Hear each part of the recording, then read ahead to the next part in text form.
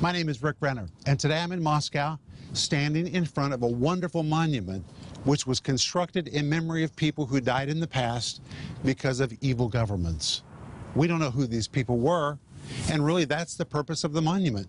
Just people, so many faces, so many people that no one knew, no one remembers, but they died at the hands of evil leaders. Evil leaders who sent them to prison, shot them, killed them, took their personal belongings. Truly an example of John 10:10. Jesus said the thief comes to steal, to kill, and to destroy. That kind of destruction is what these people experienced in their lives. And this monument is to help us remember those people who died because of evil past governments. That's what the devil always does. Jesus said in John 10:10, the thief comes to kill. He comes to steal. He comes to destroy. That's what the devil wants to do. He wants to find a way to get into your life and take you down until he totally undoes you. But there's a way for you to resist him and make sure he never makes his way into your personal affairs. And that's what I'm going to talk to you about today. Stay tuned for a teaching you can trust, a message that will inspire, strengthen, and equip you with vital insight and understanding from the Word of God. Here's Rick. Today I'm going to talk to you about the devil. Now I'm going to tell you the truth, I don't like to talk about the devil. Why would I want to talk about the devil? We have more authority than the devil, but we need to know about the devil because the Bible tells us a lot about the devil. We've got more authority than him. We've got the Word of God. We've got the name of Jesus. We can put him under our feet. In fact, the only mention of the devil in the whole book of Romans is in Romans chapter 16, in the last chapter, almost as an afterthought.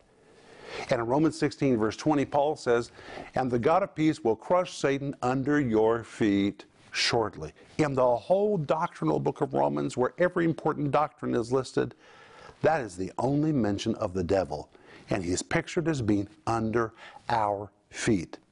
And he is. He's under our feet because of the work of the cross and the resurrection. However, he still tries to operate.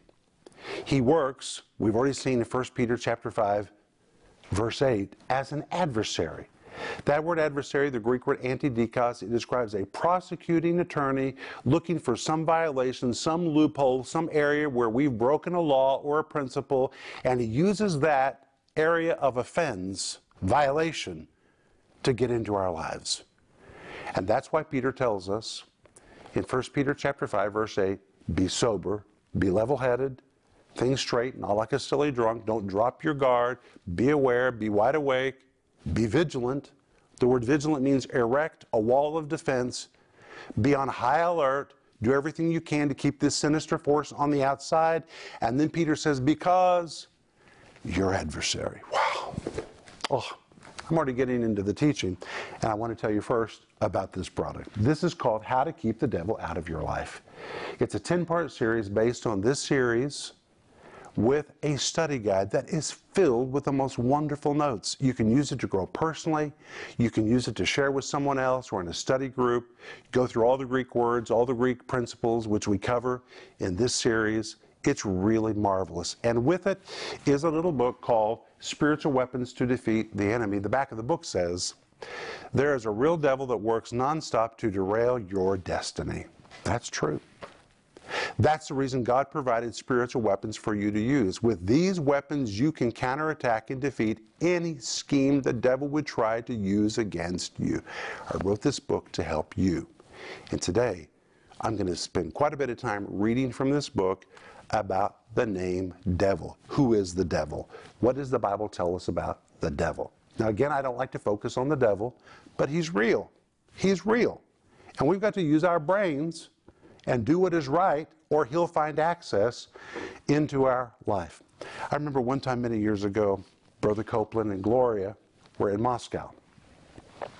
I had picked them up in the airport, and Brother Copeland was sitting behind me in the car. And I did not use my seatbelt because back in those days in Moscow, it was not a law that you had to use your seatbelt. So I was not using my seatbelt. And as we were driving along the road to take them to the hotel, I suddenly felt the seatbelt sling around my body and slap me in the chest. And I knew that Brother Copeland was telling me to put on my seatbelt. And I said to him, Brother Copeland, it's not a law here. You don't have to wear a seatbelt. And he said, in a way that only he can say and that I will never forget, has nothing to do with the law. Has to do with brains. Well, from that time until now, I use my seatbelt. It has to do with brains. Why do we use a seatbelt? Preventative action, to make sure we're safe. When Peter says, be vigilant, he's telling us to take preventative action. He's not telling us to be afraid of the devil. He's telling us just to use our brains and do what we must to make sure the devil never gets inside our life. Now I want to read you again, 1 Peter chapter 5, verse 8, how I would translate this verse from the Greek. The King James Version says, be sober, be vigilant, because your adversary, the devil as a roaring lion, walks about seeking whom he may devour. It could be translated like this. Be sober, be vigilant, because the devil, like a prosecuting attorney, is searching for some loophole in your life, some place of spiritual violation where you have broken a spiritual law, and like a prosecuting attorney, he will try to use that evidence to legally prosecute you and take you down. It's powerful.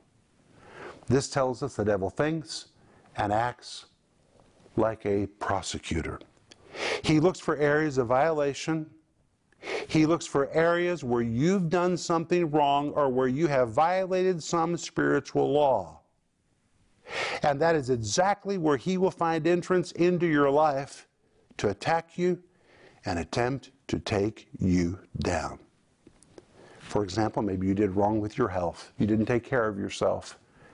And by being negligent and abusive of your body, you've created an access point where the devil can get into your life. Or maybe you didn't spend any time with your spouse, and now the two of you are drifting apart, and you're screaming that the devil's in your marriage, and your marriage is messed up.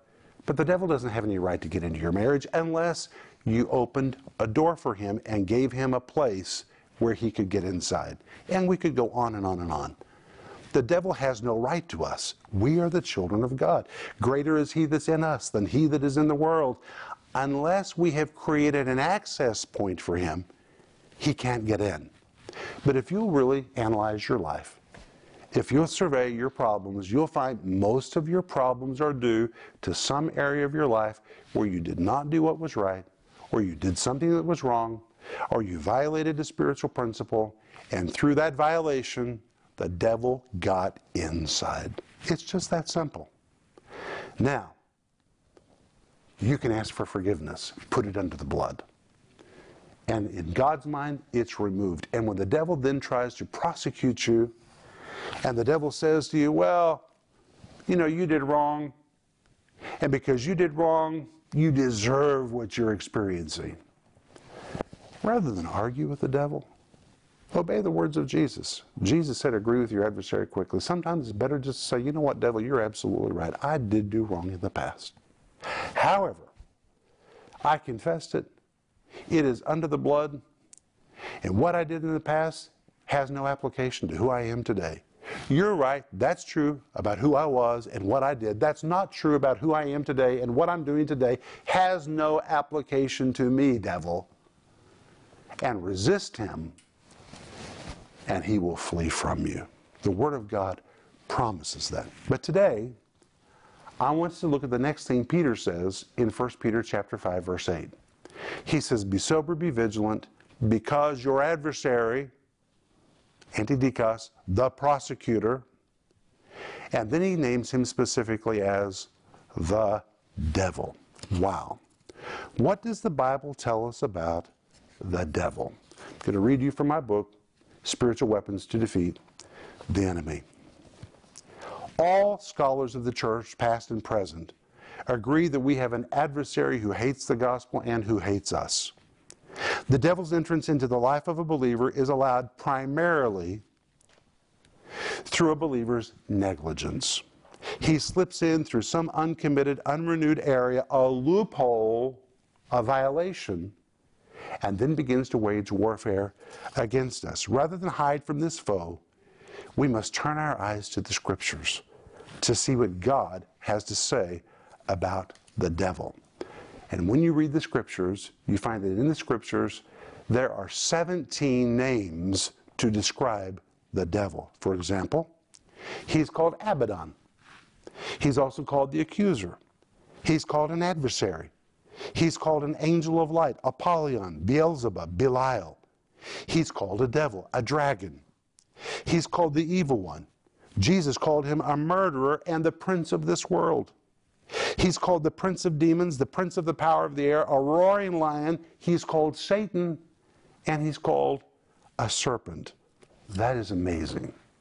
Now let's go one by one and look at all of these names. I'm going to read to you directly from this book, and by the way, I really recommend you order this book. Of the 17 names, symbols, and types that are ascribed to Satan, 2 are devoted to Satan's insatiable desire to destroy. The names Abaddon and Apollyon are used to describe the devil in Revelation 9:11. The name Abaddon is the Hebrew equivalent of the Greek name Apollyon. Both of these mean to destroy. In reference to Satan, Revelation 9:11 says, "And they had a king over them, which is the angel of the bottomless pit, whose name in the Hebrew tongue is Abaddon, but in the Greek tongue hath his name Apollyon."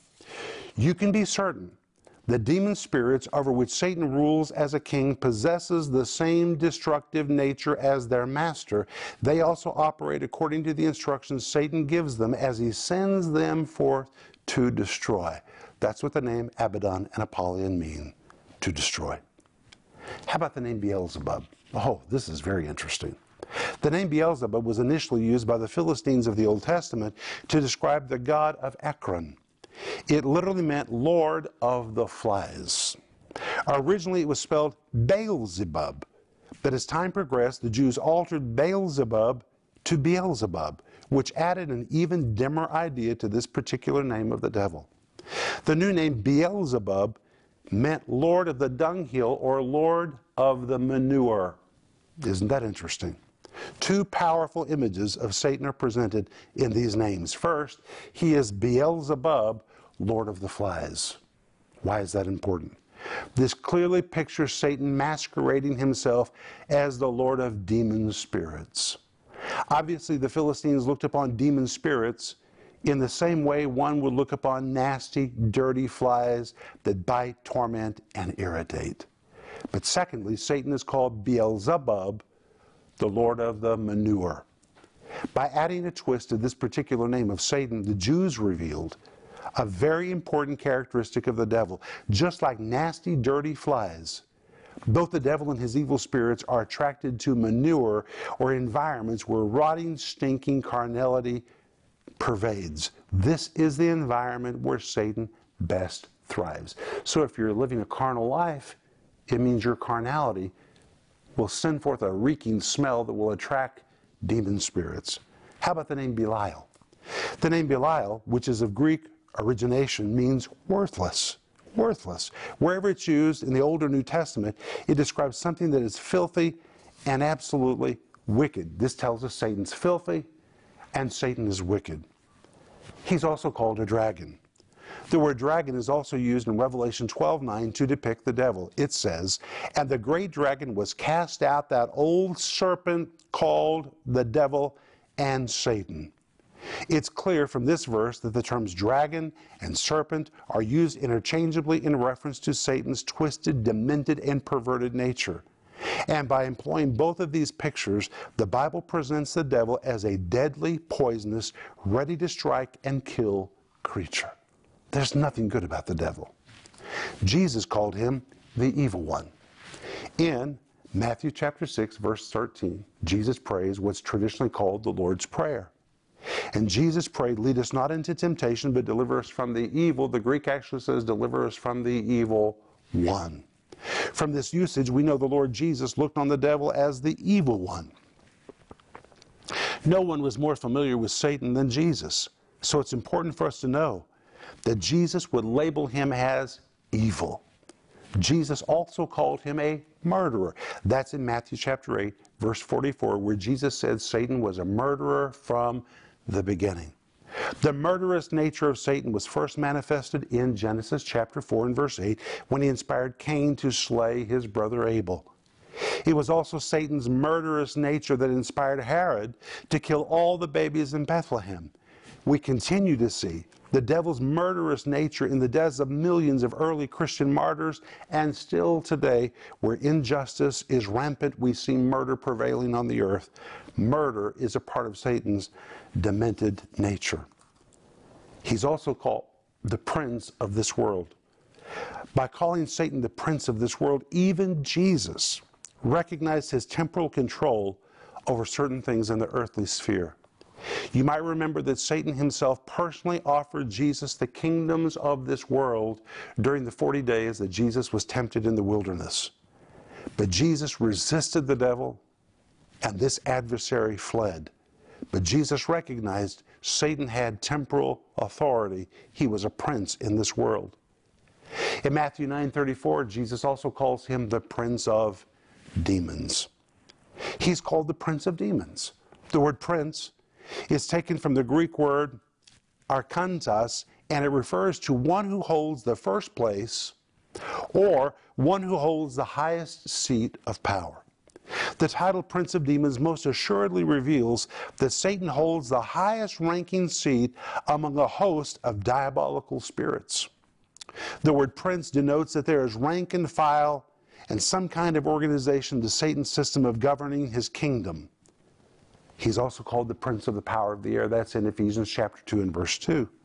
Also the Greek word arkantas, the word prince, which described one who holds the highest seat of power. This is in complete agreement with Ephesians 6:12, which states that under Satan's control, there are varying degrees of spiritually wicked power, like principalities, powers, rulers of the darkness of this world, and spiritual wickedness in high places. But among all those varying degrees of evil power, he holds the first place. Then we've already seen in 1 Peter chapter 5 and verse 8, Peter calls him an adversary, which is the word for a legal prosecutor. Oh, this is so important. But Peter also calls him a roaring lion. Wow. What awe and fear the mighty roar of a lion strikes in the heart of man. However, in the case of the devil, his roar is more fearsome than his bite. Colossians 2:15 victoriously declares, and having spoiled principalities and powers, Jesus made a show of them openly, triumphing over them in it. By means of the cross and the resurrection, Jesus Christ stripped demonic powers bare of the authority they once possessed. However, this has not stopped the devil from trying to sound dreadful. Through his continuing hassling of our thoughts, his insinuations about failure, his concoctions of unrealistic fears in our souls, and his constant onslaught against our minds, Satan tries to beat us down into defeat. This constant roaring in our souls is just another attempt of the adversary to wear us out, wear us down, and then swallow us up.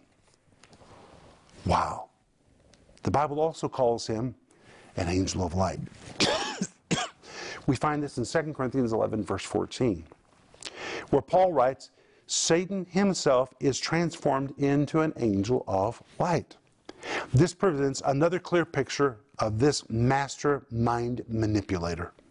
Satan disguises himself to be something that he really is not. He shows himself to be an angel of light, or he is even called the devil. The name devil is taken from the Greek word diabolos. It's a compound of the words dia and balos. Dia means through and carries the idea of penetration. The word balos is taken from the Greek word balo. It means I throw, as in throwing a ball or a rock. When the two words are compounded, the new word depicts the act of repeatedly throwing a ball or a rock against something until it penetrates that barrier and breaks through to the other side. So in the name devil, we're not only given the proper name of this arch enemy, but also his mode of operation. His name means he is one who continually strikes and strikes and strikes again and again, beating against the walls of people's minds over and over and over again until finally he breaks through and penetrates into their minds or into their lives. He's called Satan. This enemy of both God and man is called Satan, which is taken from the Hebrew word shatana, which means to hate and to accuse. It is used more than 50 times in the Old and the New Testament. And it also carries with it the ideas of slander and false accusation. It is because of this arch enemy that we've been describing that Paul wrote to the Ephesian church and urged them in Ephesians 6:11 to put on the whole armor of God. Now listen, in conclusion, we must not forget that a consecrated life is a prerequisite to real spiritual warfare. If these areas of our life, any area of our life, is left unattended, uncommitted, and unsurrendered, if we've left a gaping loophole, Satan will find it to exert his hellish schemes in our lives. Screaming, yelling, stomping, screeching, shouting at the devil will not accomplish one single thing if we've deliberately or through negligence allowed some area to go unchecked and ungirded. Our lack of commitment and our violations open the door for the devil to begin his attacks against our life. That's amazing. Now that's a lot of information. I hope it's more than information. I hope it's revelation. That's why I think you need to get this book. This book is just loaded with teaching, and it's 100 pages that will make a difference in your life. You see, the devil tells us all about our enemy. What nation doesn't study its foe? Any nation who would say, well, we're not worried about the enemy, we don't need to know anything about the enemy, that's a stupid nation. If you want to be secure, you have to use your brains. You have to take preventative action. Just like when Brother Copeland threw that seatbelt around me, and I said to him, oh, there's no law here that you have to wear a seatbelt. And he said, this is not about law, this is about brains. Didn't mean that I was afraid to ride in the car. It just meant that brains say, put on your seatbelt. Something could happen. But if you got on your seatbelt, it will prevent something tragic from taking place. And now in the same way, Peter in 1 Peter chapter 5 and verse 8 says, be sober, the Greek word nepho. Be wide awake. Don't drop your guard. Think straight. Don't think like a silly drunk. Be vigilant. Be on high alert. Why? Because there's an adversary out there who wants to get in. Your adversary, the Greek word antidikos, the prosecutor who's looking for some loophole. He's looking for some area where you've not used your brain, where you've done something wrong, where you've violated a spiritual law or a spiritual principle, where you have done something wrong, and it's opened a door so that through that opening he can wiggle his way into your life. And once he gets into your life, guess what? He'll begin to act like a devil. All the 17 things that we just read. Wow. No wonder the Bible tells us so much about this arch enemy and the need for us to be sober and to be vigilant. Wow. Now, no one knew the devil better than Jesus. No one. Jesus knew him from the very beginning. And in John 10:10, Jesus said these words, the thief comes to steal, to kill, and to destroy. I wonder what those words really mean. Steal, kill, and destroy. Those words are filled with divine revelation. When you understand these words, it will open that verse to you in a brand new way. And that's what I'm going to talk to you about in the next program. I'll be back in just a moment. Do you feel like you're under attack? In your relationships, your finances, your health? The Bible says the devil comes to steal, kill, and destroy. But Jesus came to give life and made life more abundant. You can have victory in your relationships, your finances, and your health by learning how to keep the devil out of your life. In Rick's 10-part teaching series, How to Keep the Devil Out of Your Life, you'll learn that our lives are under constant assault by the enemy, and he is always looking for a way in. But you can have victory over the devil by learning how to build a spiritual wall of defense around you and those you love. Available in physical and digital formats, starting at just $20. You'll learn how to guard against the attacks of the enemy and fight back when you choose to believe God and commit to His Word. In addition to the teaching series, you can also get Spiritual Weapons to Defeat the Enemy. This book gives you a fresh understanding of the armor of God, the spiritual weapons of war, and how you can defeat every lie of the devil and live in victory every day. Available for just $10, this powerful resource will give you the tools you need to go on offense against the enemy. Don't miss this special offer, How to Keep the Devil Out of Your Life, and/or the companion book, Spiritual Weapons to Defeat the Enemy. Call now or go to renner.org to order.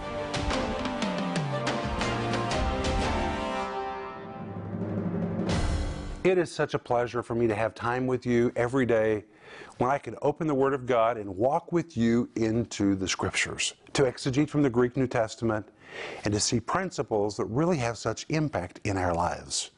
And that's one reason why I want you to have the new series called How to Keep the Devil Out of Your Life. It's these programs packaged with a study guide, and the study guide is loaded with the Greek words and the principles which I'm teaching in these programs. Friends, I want you to build a wall to keep the devil out of your life. That's what this series is about. How to keep the devil out of your life. The subhead on the back says, How to Build a Wall of Protection Around Your Life. Isn't that what you want? You want that for your kids. You want that for yourself. Are you tired of your finances coming under assault? How do you reconstruct your finances? How do you build a wall so strong that they will no longer be attacked? And we're also offering this book that I've been reading from today called Spiritual Weapons to Defeat the Enemy. It's just a small book, but it's 100 pages loaded with revelation. And I think it's really important for you to get this book. It's going to make a difference in your life. Tomorrow, I'm going to be talking to you about John 10:10. The thief comes to steal, to kill, and to destroy. What in the world do those words mean? Steal, kill, and destroy. I think you're going to be shocked when you hear what the Greek words really mean.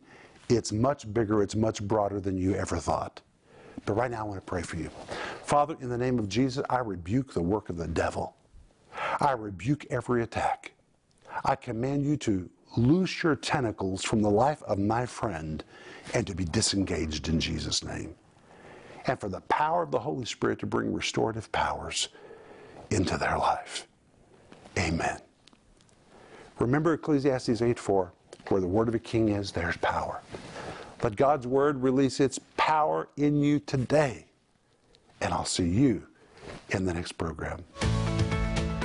Rick Renner Ministries is proclaiming the gospel of Jesus Christ through every available media to the uttermost parts of the earth. Discover the many ways you can help us make a difference in lives around the world with the Word of God.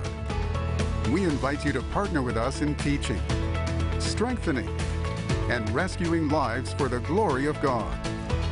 Together, we can make a difference that will last throughout eternity.